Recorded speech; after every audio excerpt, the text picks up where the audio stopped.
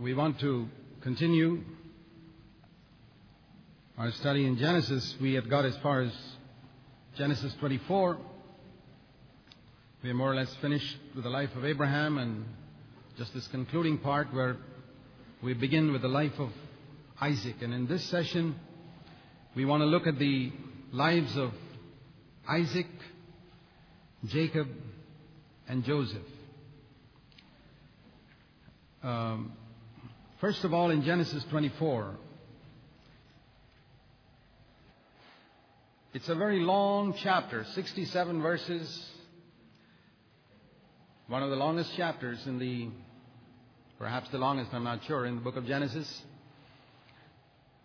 And it's all that it describes is how Abraham arranged for a wife for Isaac. There are many marriages mentioned in Scripture, but only two marriages which we know definitely were from God. One was Adam's. There's no doubt about that his wife was God's choice. And the second was Isaac's. His wife was God's choice, as we read in Genesis 24.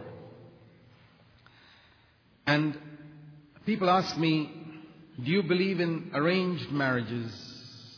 I said, yes. Marriage is arranged by God.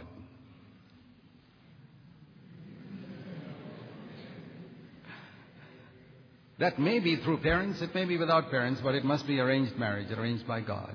The one thing I see both are valid. In Adam's case, he had no father to arrange a marriage for him, so God took care of that. In Isaac's case, he had a father to arrange for him, so both are valid. But the important thing I want you to notice here is that Abraham had a concern for his son. And if you're a godly father, you will have a concern for your children's marriages. And if you are fortunate enough to have a godly father, I would say to you, consider his advice very seriously. It's different if the father is a heathen or unbeliever. Even there, we must respect them, though they may not understand why we stand for choosing a believer. But where your father is a godly man, I would encourage you to seriously consider if he says no. Because God may test you there. Sometimes the no may be only for a period. And God tests you to see whether you're willing to bow under authority. But what I see here is that Abraham sent Eliezer and picked a wife. It's a picture of God the Father sending the Holy Spirit into the earth to pick a bride for His Son, Jesus Christ. It's what's happening in the world today. That's why this is such a long chapter. I don't have time to go into it in detail, but look at it like that and you'll see some beautiful illustrations there of how Rebekah was a modest, hard-working girl. You know, one of the tests which Eliezer used was to see, will she be willing to offer water to my camels? Do you know how much water a camel drinks? It's quite a lot. And what Eliezer, the servant, was testing was, is this girl a gracious, hard-working girl? That's the type of wife you need. That's the type of bride God looks for.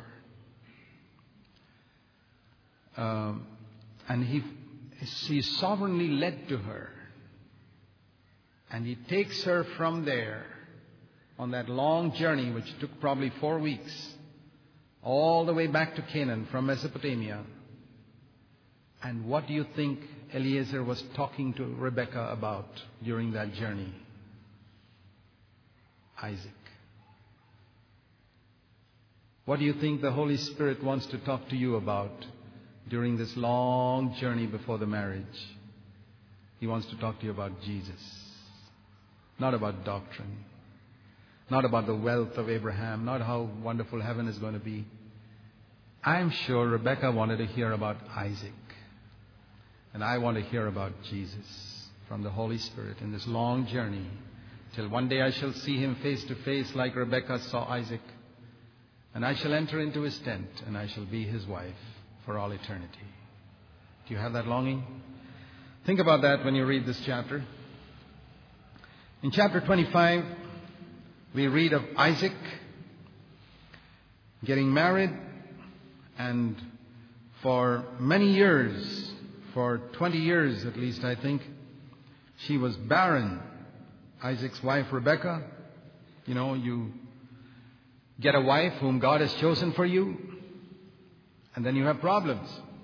Do you have problems when you got a wife from God? Barren? When you find that God has led you somewhere, and then you get problems, that doesn't mean it was not God's leading in the beginning. It means you got to pray. It says Isaac prayed, verse 25-21. Because she was barren. And the Lord answered him, and she conceived.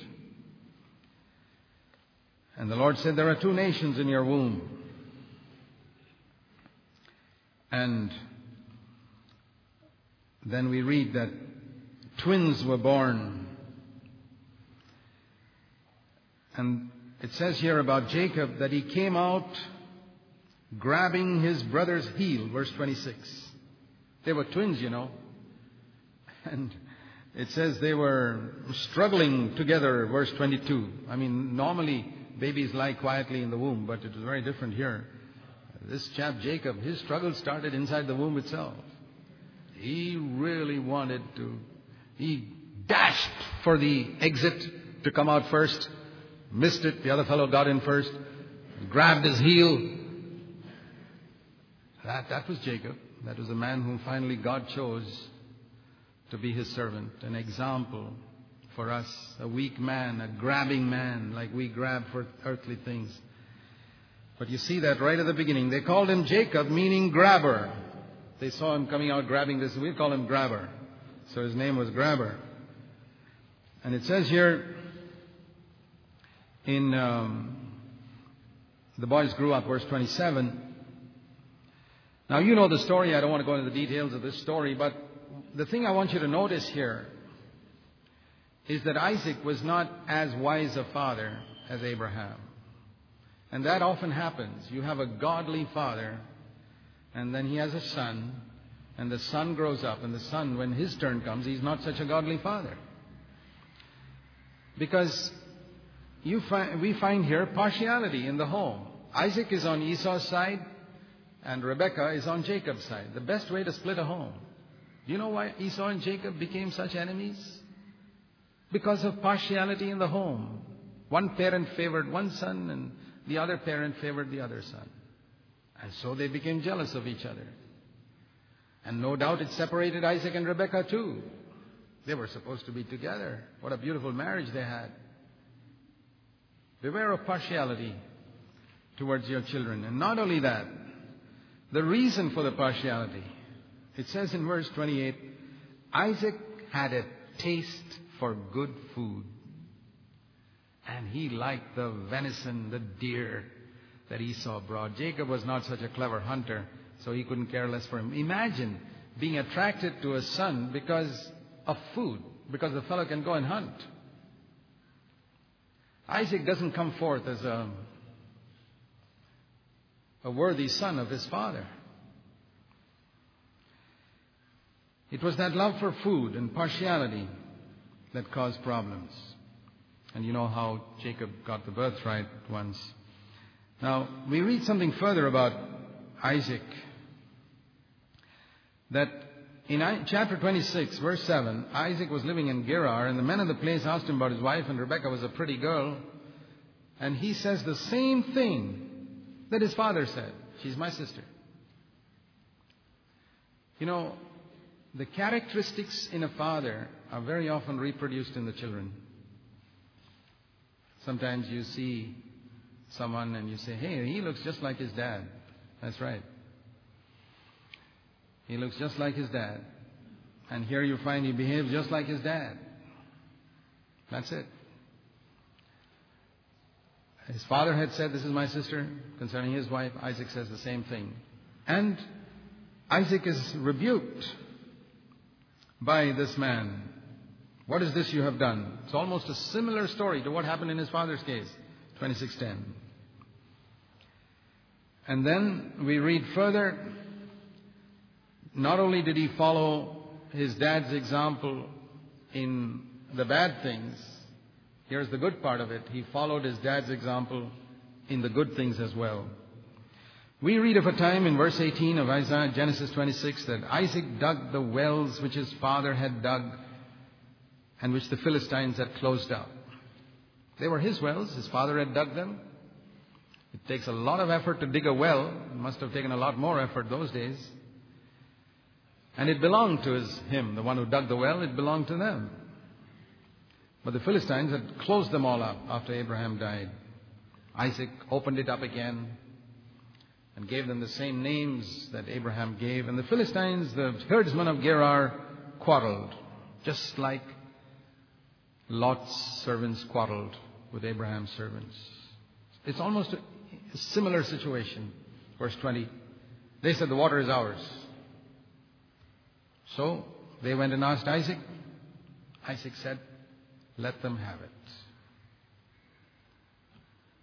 Yeah, a godly son of a godly father who made mistakes, just like his father. That's our encouragement. But who did not grab. Then they dug another well, verse 21. And they quarreled over that one also. And they came to Isaac and said, these fellows are fighting for the second well we dug. Isaac said, let them have it. And he moved away and he dug another well. And for this they were ashamed by now. They didn't quarrel anymore.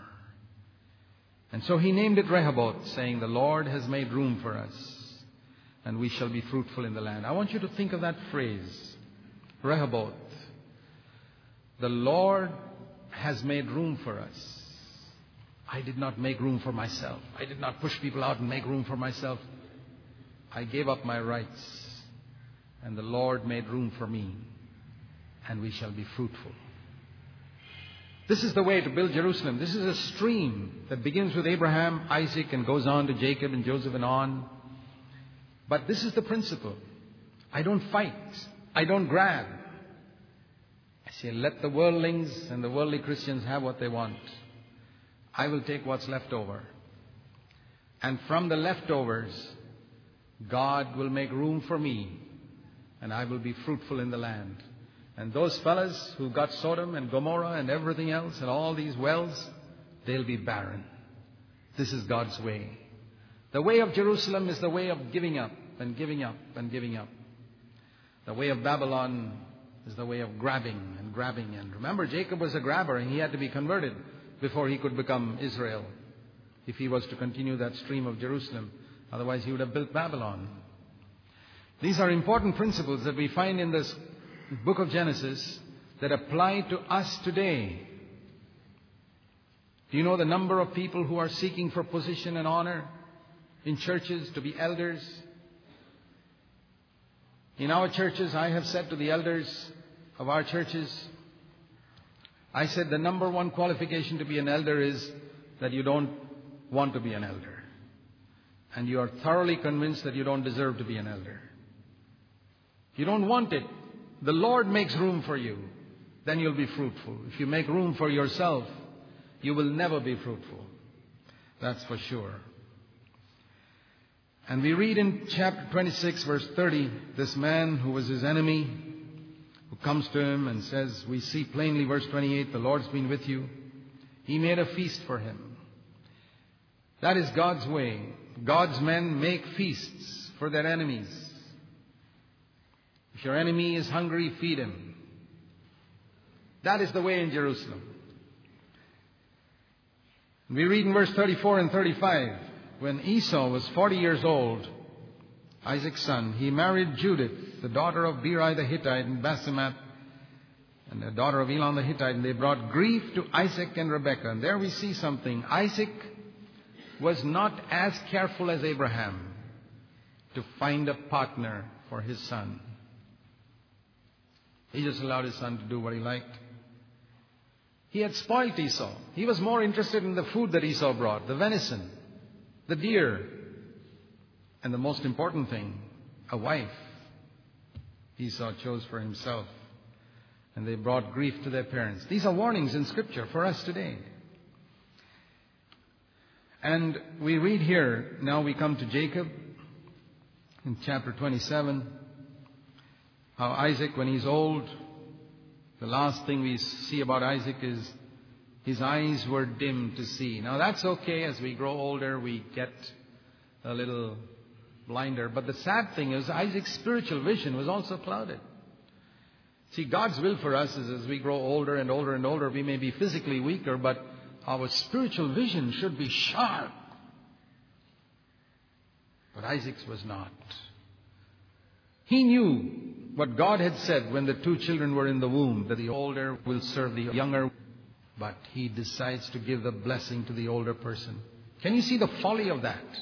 Can you see the folly of saying, Esau, go and get some. The day of my death is near. Verse 2, please go and get your quiver and your bow and get some food for me.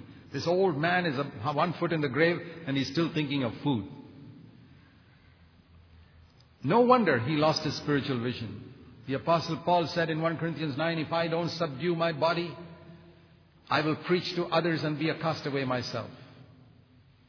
This is the reason why the Word of God encourages us to fast, to keep our bodily passions under control, to keep our sexual passions under control, to keep our bodily visions under control, so that we don't worship our stomachs, we worship God.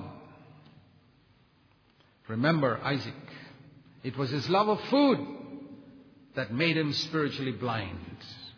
And there are lots of preachers today, it's their love of food that's made them spiritually blind. They do not know how to keep their bodily passions under control. Yeah, and he says, go and bring this food for me that I may bless you before I die. I know God said something to me many years ago. I would forget it. I'm sure God's changed his mind and he'll understand. You've been a good son. You've given me a lot of good food and I'm going to bless you. Can you imagine the stupid thing that Isaac does here? But God made sure it never happened. Yeah, and we read here that about Jacob, that he pretends, you know the story, he pretended that he was Esau, and that's how we hear about him beginning his life, grabbing, deceiving. Now, Rebekah was on Jacob's side, and Rebekah knew, hey, God had said that the younger must get the blessing, and here I hear that my husband's going to give the blessing to Esau.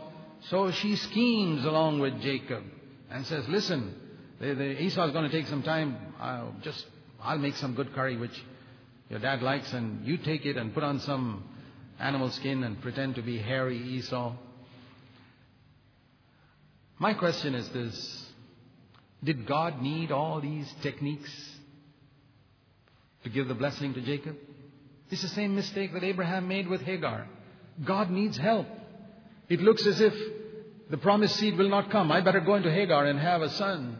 The same thing here. Oh, God needs help. Because it looks as if somebody else is going to get the blessing. I better grab. For God's sake. You bring the name of God into it in a lot of things we do. We're doing it for God's sake. Now I want to say God doesn't need any help like that. He certainly doesn't want you to deceive. He doesn't want you to cheat or tell lies in order to do His work. There are a lot of people who think today that the end justifies the means. That means provided your ultimate goal is good, it doesn't matter how you get there. That's not Christianity. The goal must be spiritual, and the way to the goal must also be spiritual. If it is God's will that Jacob should get the birthright, the way you get it must also be spiritual.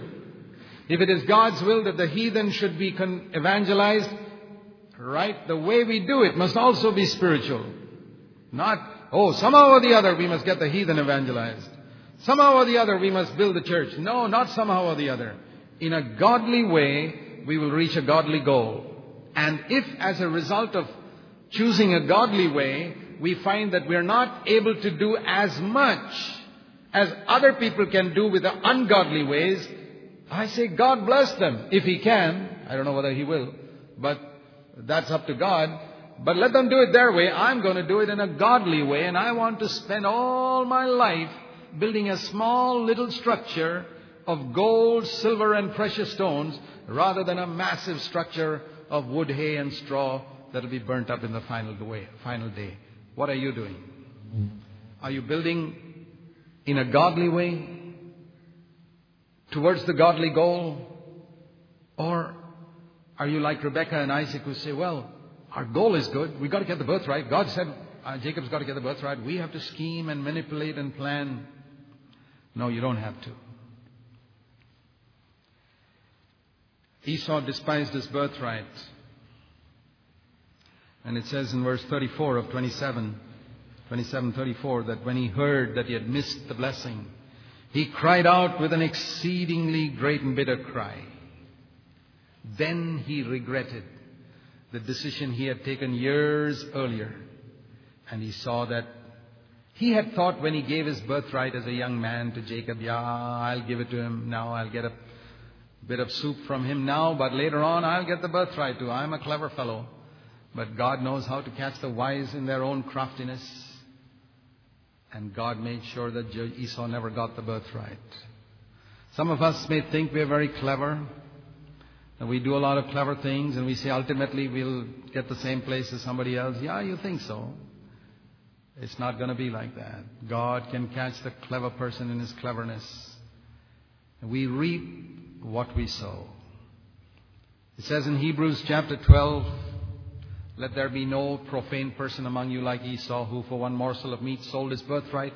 And you know that afterwards when he wanted the blessing, he couldn't get it. You make a choice in life when you're young. You come to a fork in the road when you're young.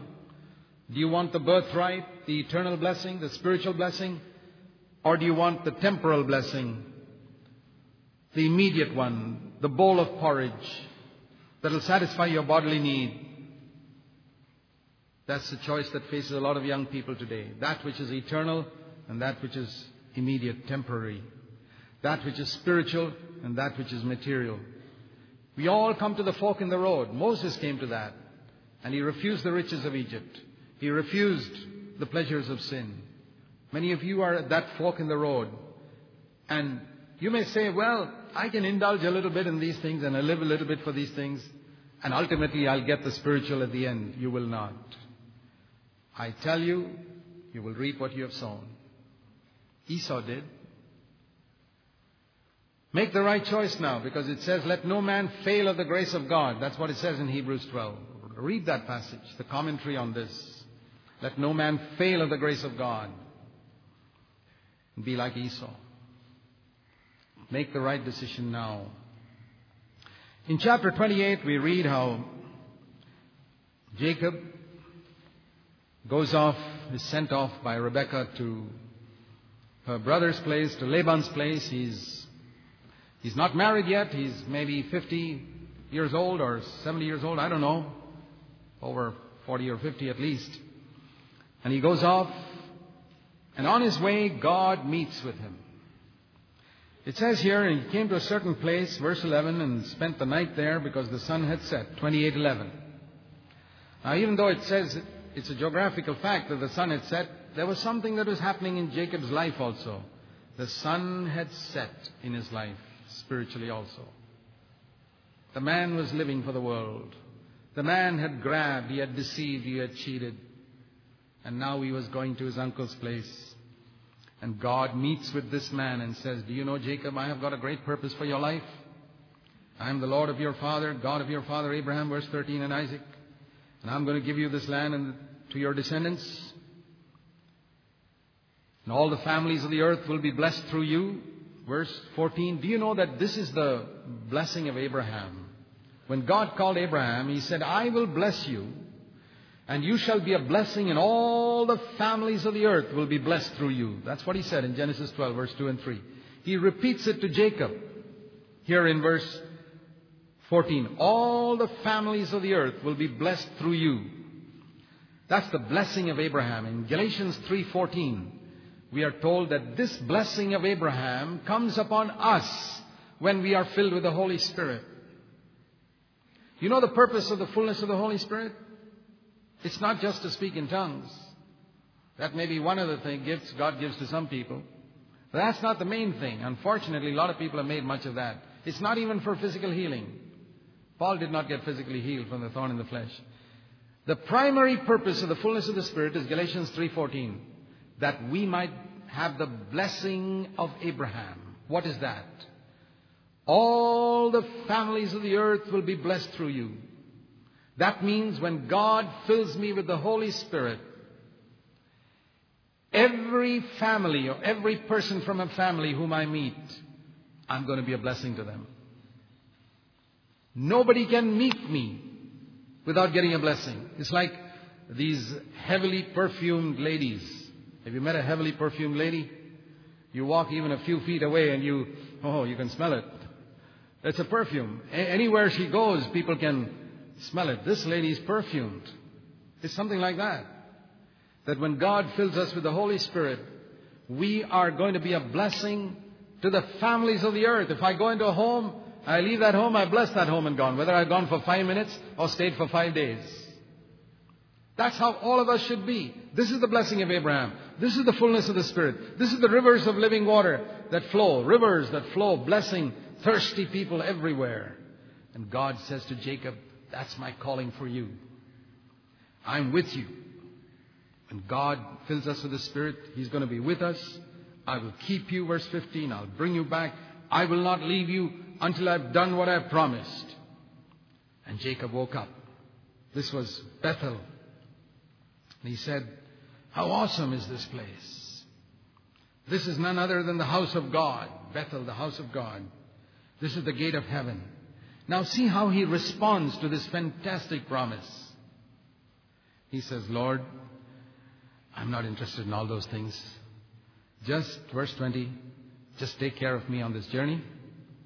Just give me enough food. Just give me clothes to wear. And make sure I don't have any accidents or robbers on the way. Bring me back to my Father's house. And that's all I need. This business of blessing to the families on the earth, I'll forget it. This is enough for me. And I will build a house for you. And I will give you my tithes of everything I earn. Lord, bless my business. And I promise you I'll give you 10% of everything I earn. Do you see the response? This is the response of many Christians today. God says to all Christians, I want you to have the blessing of Abraham. I want to fill you with the Holy Spirit. I want rivers of living water to flow out through everyone who believes in me. I want you to be a blessing wherever you go. I don't want you to be a sluggish, useless Christian. I want you to be a Spirit-filled Christian who's a blessing to people. And what are the prayers of most Christians? Lord, please heal me of this sickness. Please take care of me here. Please give me a good job. Lord, I'm planning to build a house. Please help me to complete that house. And Lord, my children need to get married. You know, that's a great need. Lord, please take care of that. And a whole lot of earthly things. And Lord, if you bless my business, I promise you I'll give you my tithe regularly. And all these things happen. And say, praise the Lord. Is that why God called us? Do you know the number of people who are like this, who have missed God's best because they settle for something earthly when God calls them to something heavenly? They settle for something temporary when God calls them for something eternal. They settle for something which is just material and physical when God calls them for something which can change them and change other people forever. God doesn't want us to have regrets in eternity. No wonder it says the sun had set. Truly the sun had set. But God doesn't leave Jacob. He goes to Laban and he discovers that Laban is a smarter fellow than him. This man who cheated so many people, Jacob, cheated his father, cheated his brother. Now he finds somebody smarter than him who cheats him in marriage. And I don't have time to show you, but it's very wonderful to see how Laban cheated Jacob. You know, those days they had marriages, they had a big feast and then the marriage. So Laban was a clever chap. He said, let's have the marriage at night. That's the first step. Let's have it at night. You know, night, everybody's relaxed, and let's have it at night. And let's have a feast. And he made sure that Jacob got thoroughly drunk in that feast. Jacob didn't know where he was going, what he was doing. And Laban put his hand into some girl's hand and said, okay, you're married. He said, yes, I will, and got married. And he wakes up next morning and says, hey, you're not the one I wanted to marry. Jacob had met his match in a man who cheated him by giving him the wrong wife. Yeah. And he had worked 7 years. And he says, I wanted Rachel. And Laban says, sorry, Leah is older. You've got to marry her first.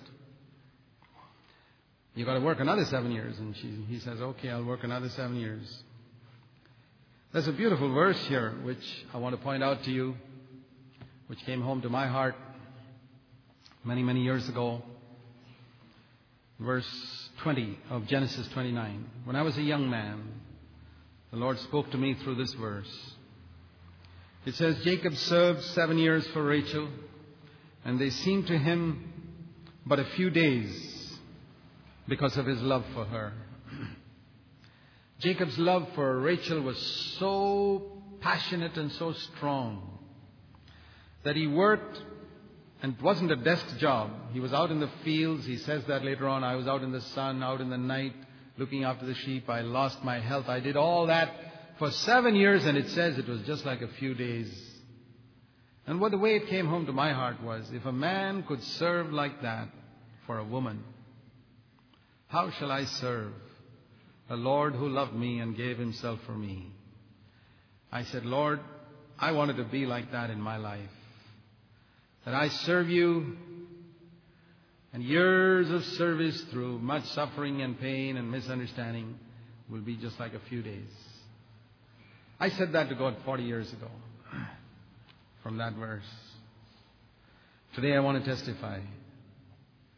In all these 41 years that I've served the Lord, 34 years full time, they have been like a few days. I say, Lord, I haven't finished yet. Give me 25 more years to serve you at least, of health to serve you, a few more days. The most wonderful thing in the world is to serve the Lord. There's absolutely nothing to equal it. I don't believe I could have had this attitude if I had spent my life, even as a Christian, making money as a businessman or any such thing. They seemed unto him a few days. Do you find your labor for the Lord heavy? It's because you don't love the Lord. I decided when I started serving the Lord that I would not serve him for money or honor or position or acceptance or fame. I would only serve him because I love him, because he had purchased me. Jacob served out of love. That's what will change your service. And your service will only be like a few days. It will never be heavy. We read here further in chapter 30, how Rachel couldn't have any children. And then finally, Jacob begins to cheat Laban and collect even his property. And one day he schemes to leave secretly back to Canaan. That's in chapter 31. And then he hears that Esau is coming to meet him. And he's scared, because he thinks Esau will kill him now. And we see a wonderful verse here in chapter 32. Even though he was like this, he was scheming, manipulating. Even after 20 years, he's still the same old grabber, deceiver, schemer. Yet we read, on his way, chapter 32, verse 1, the angels of God met him. Now, we would never waste our time with such a man. After working 20 years, which company would employ a man? 20 years he's deceiving, scheming, manipulating. The company would say, sack him. But God doesn't sack Jacob. And he doesn't sack you or me. I praise God for that. That even though we fail, we come short, he still sends his angels to us. Angels means messengers. When God sends a messenger across your path, it's a mark of his love for you. He's trying to turn you. He's trying to encourage you still. When God's finished with you, he won't send you any more messengers. Angels are messengers. In our Indian translations it says Dudan. That's a messenger. God sends His messengers to us to show us His love. Particularly when we are going to encounter a danger. He was going to encounter Esau. And before that, it's good to meet the messengers of God. And when he meets Esau, he still schemes how to escape. It's very interesting to see how he schemes. He puts all the wives he doesn't like up in front, and he puts Rachel and himself right at the back, so that if all the other fellows get killed, he'll finally escape. He's the same old selfish person. It's a tremendous encouragement to me that God picked up such a man and made him Israel. It's a great encouragement to me because I say, Lord, I am also such a selfish person. You can pretend to be spiritual, but you know the selfish things you do in your life. But God wants to change you. And He changed Jacob. That's a wonderful message. We read there at the end of this chapter how God met with Jacob, wrestled with him, broke him, dislocated his hip. God can do drastic things if necessary in order to bring us to the place where He wants us to be. He broke him and then said to him, okay, from now on, verse 28 of chapter 32, your name is not going to be Jacob, you're going to be Israel. When could God call him Israel? After 60, 70, 80 years of struggling with him. Finally, he dislocates his hip and says, okay, you're broken. Let me go. And that's the time when Jacob says, I will not let you go, verse 26, till you bless me. This man who had been grabbing money, grabbing birthright, grabbing women, grabbing sheep, grabbing property, now he leaves everything and grabs God and says, God, I want you now. I've lived for money, women, property, so many things. I've finished with all that. I want you. God is waiting for such a day in our lives. And He will say to us too, you will no longer be called grabber, deceiver, schemer. You will be called a prince of God because you have striven with God and with men, verse 28, and have prevailed. He's become an overcomer. When? When his hip is broken. Right from the beginning of Scripture, we see this message. God has to break us before He can empower us. It's the broken man who leans upon a staff like Jacob, who's got a dislocation, who becomes the Prince of God. Not the great, strong, mighty He-Man. No. God has to break you, my brother, sister, before He can make you what He wants you to be. And then we read, verse 31 of chapter 32, the sun rose upon him. We saw where the sun set many years earlier, 20 years earlier. Now the sun rises. Spiritually also it is true. There's something wonderful in these little geographical facts mentioned in Scripture, behind which is a hidden spiritual truth. The sun rose in Jacob. And it says, Israel journeyed on. That's how it is. And finally, I want you to look at chapter 34 just briefly. Jacob had 12 sons, but he also had a daughter. And that daughter got him into a lot of trouble. And her name was Dinah. I just want to mention in passing how this girl decided to take a private trip, wandering off in strange territory all by herself. A warning to young girls. You young girls, read Genesis 34 and see the problems that Dinah caused for her father. And please don't be like her. She wandered off by herself. She says, I can take care of myself. Somebody falls in love with her and rapes her. And a lot of problems. Her brothers get upset. They go there and murder them. And Jacob's name stinks all over that area. All because one girl decided to take a private walk one day. That's a little warning I want to mention in passing. And finally, chapter 35, the Lord said to Jacob, go to Bethel. You know, if Jacob's fault too. Maybe he allowed his daughter to be like that. If he had gone straight back to Bethel after God met with him there would have not been this interlude in chapter 34 where his daughter got raped. You know, if we go to the place where God wants us to go straight away, this is where God wanted him to go. But instead of that, he wandered around all these other areas before he went where God wanted him to be. Anyway, we read that that's sort of the end of Jacob's life. And not the end, I mean this part of it. I want to go into Joseph's life before we come to the end of Jacob's life too. Jacob had this son. He had 12 sons, and again, we find him making the same mistake that his father made. What was his father's mistake? Partiality. We find Jacob doing the same thing in chapter 37.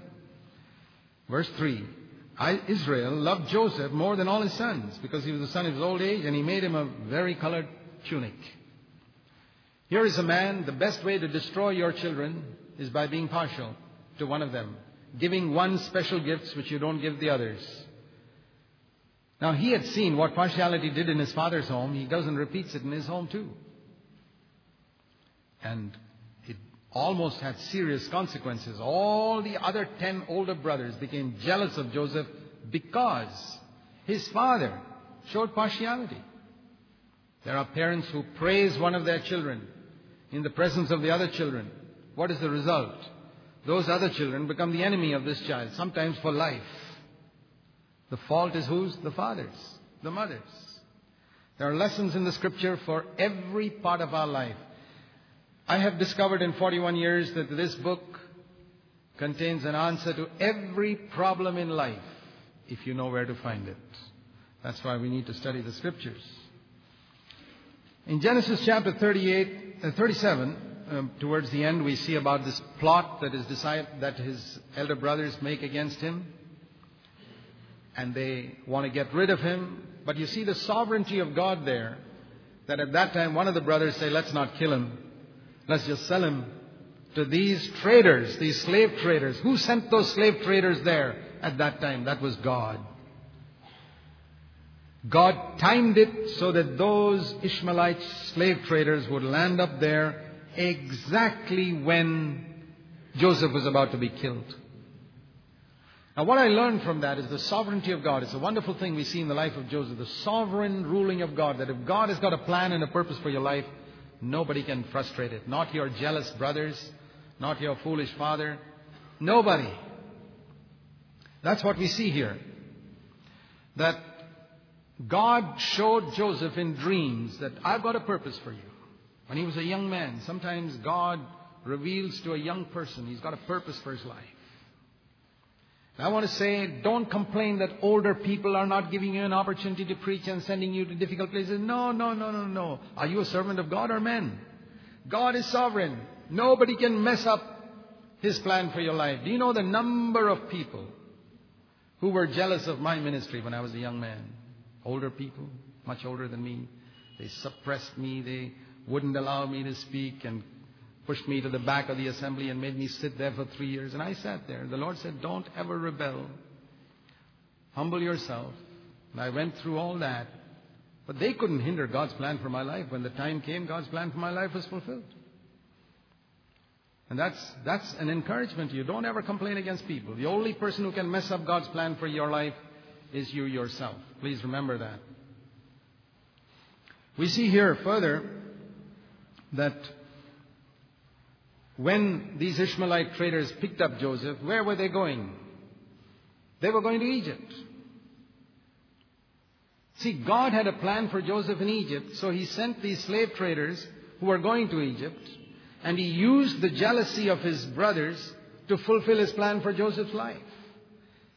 See, it's not just that the jealousy does not harm us, but the jealousy, God makes it work for us. I mean, if we were protected against the evil that other people did to us, that itself would have been a good thing. But God does something more. He says, I'm going to use the evil that other people do to fulfill my plan for your life. Think if those brothers had not been jealous of Joseph. Think if they had a good relationship with Joseph. He would never have gone to Egypt. How did he go to Egypt? First step, the brothers were jealous of him. Second step, they wanted to get rid of him. And they sell him to slave traders. And that fulfills God's plan for him to take him to Egypt. You know, some of the things which you think other people are doing to harm you, if only your eyes could be opened, they are actually fulfilling God's plan for your life. You may be going through some difficulty. You know, it wasn't easy for Joseph to be a slave in Egypt, but he was fulfilling God's plan for his life. Praise the Lord. The man of faith reads these things and says, this is the same God whom I serve. The God of Joseph is my God. And if I'm sincere before Him, any number of people can be jealous of me. Any number of people can scheme and evil against me, but they will not be able to hinder God's plan for my life. Have that faith. Chapter 38 is a little diversion where we read of Judah falling into sin with his own daughter-in-law. I just mention it for this reason. It's a terrible sin to commit adultery with your own daughter-in-law. But when that daughter-in-law got twins, the names of the twins were, Genesis 38, 29 and 30, Perez and Zerah.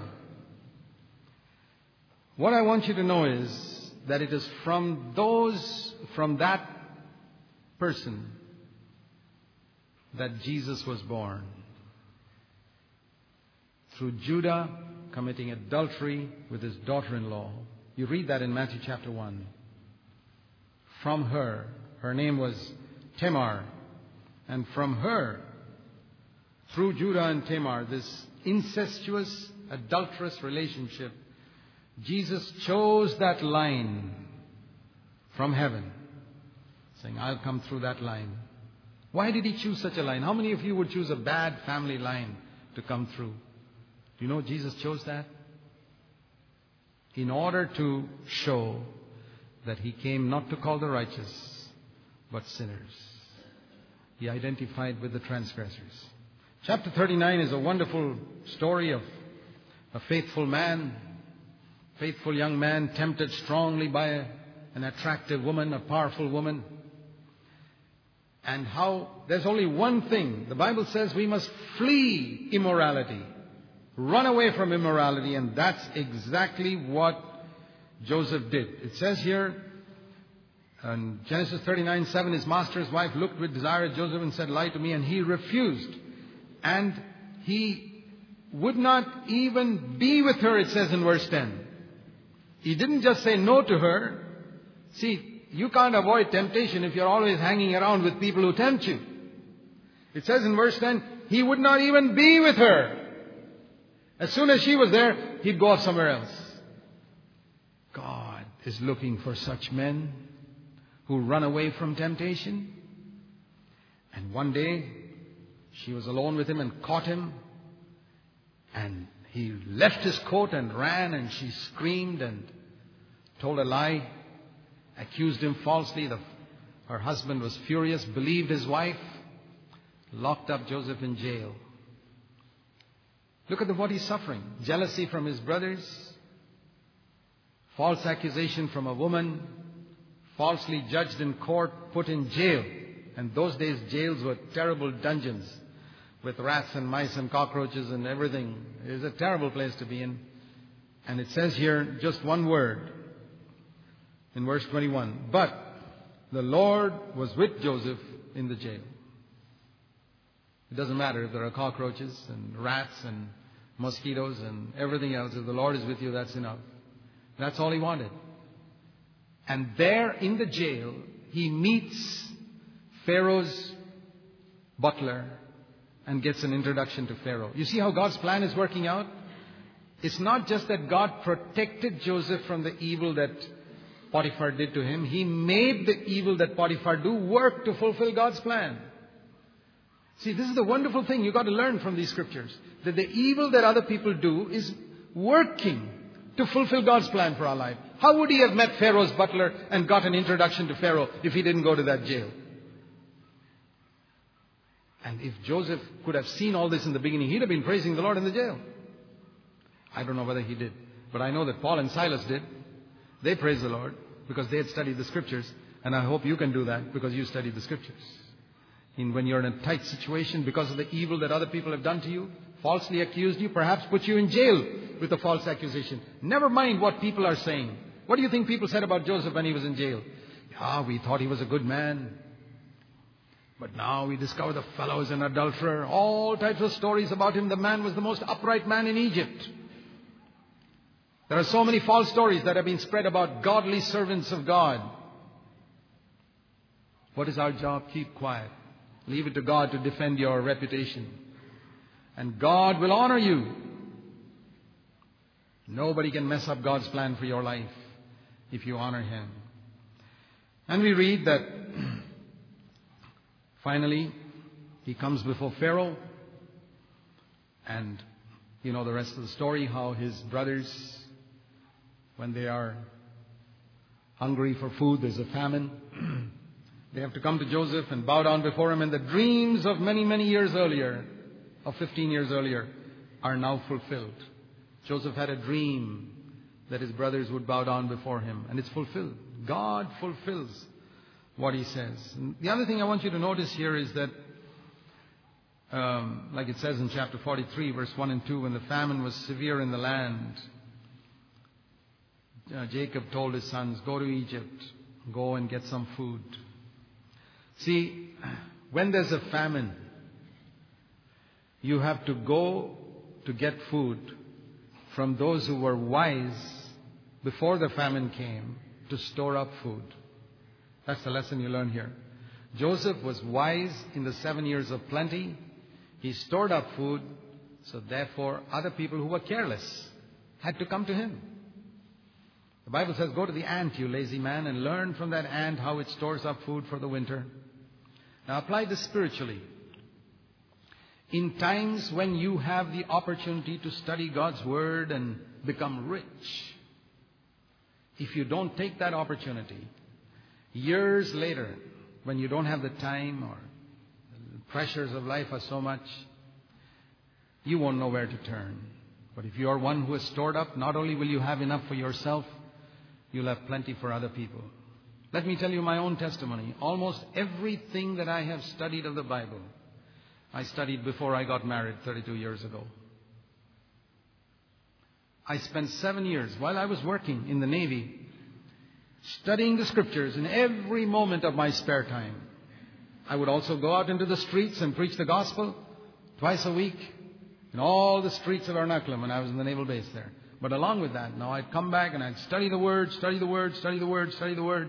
the concordance, study the Word, and soak my mind. It also kept me as a young man from a lot of temptations. It was a time of plenty. Plenty means plenty of time. I had plenty of time because I was a bachelor, I was single, and I could use the time to study the Word. Once you get married and you have children, you don't have that time. Go and ask any married person who's got children. They don't have the time. And if you've been foolish in the years of plenty, you won't have anything either for yourself or to give other people in the days of famine. Please learn that lesson and apply it to yourself. And we read further how Joseph deals in a very godly way with these people, and he tells these people in chapter 45, verse 5, it was God who sent me before you. Again in verse 7, God sent me before you. Again in verse 8, it was not you, God who sent me before you. He tells his brothers, it was not you who sold me to the Ishmaelites, it was God. It was not Potiphar's wife who sent me to the jail, it was God. Can you say that? Don't say, oh brother, that person is harming me, this person is harming me. It was God. It was God who sent me. That's a wonderful testimony. Yeah, that's how it is for any person who's a godly person. And it says here he prepares a great feast for them and gets the best place, the land of Goshen, chapter 46, verse 34.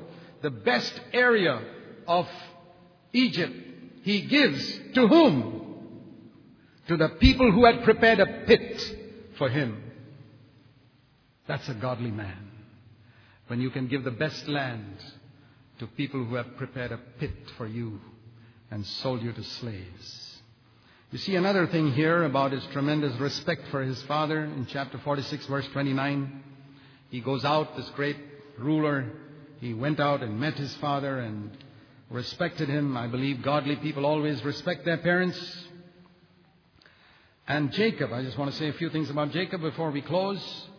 Jacob, we see at the end of his life, has learned his lesson and he becomes a prophet. In chapter 47, verse 9, we read that he blesses, verse 10, we read he blesses the greatest ruler in the world, Pharaoh. And he blesses the 10 tribes. You know, there's just one instance I want to mention there.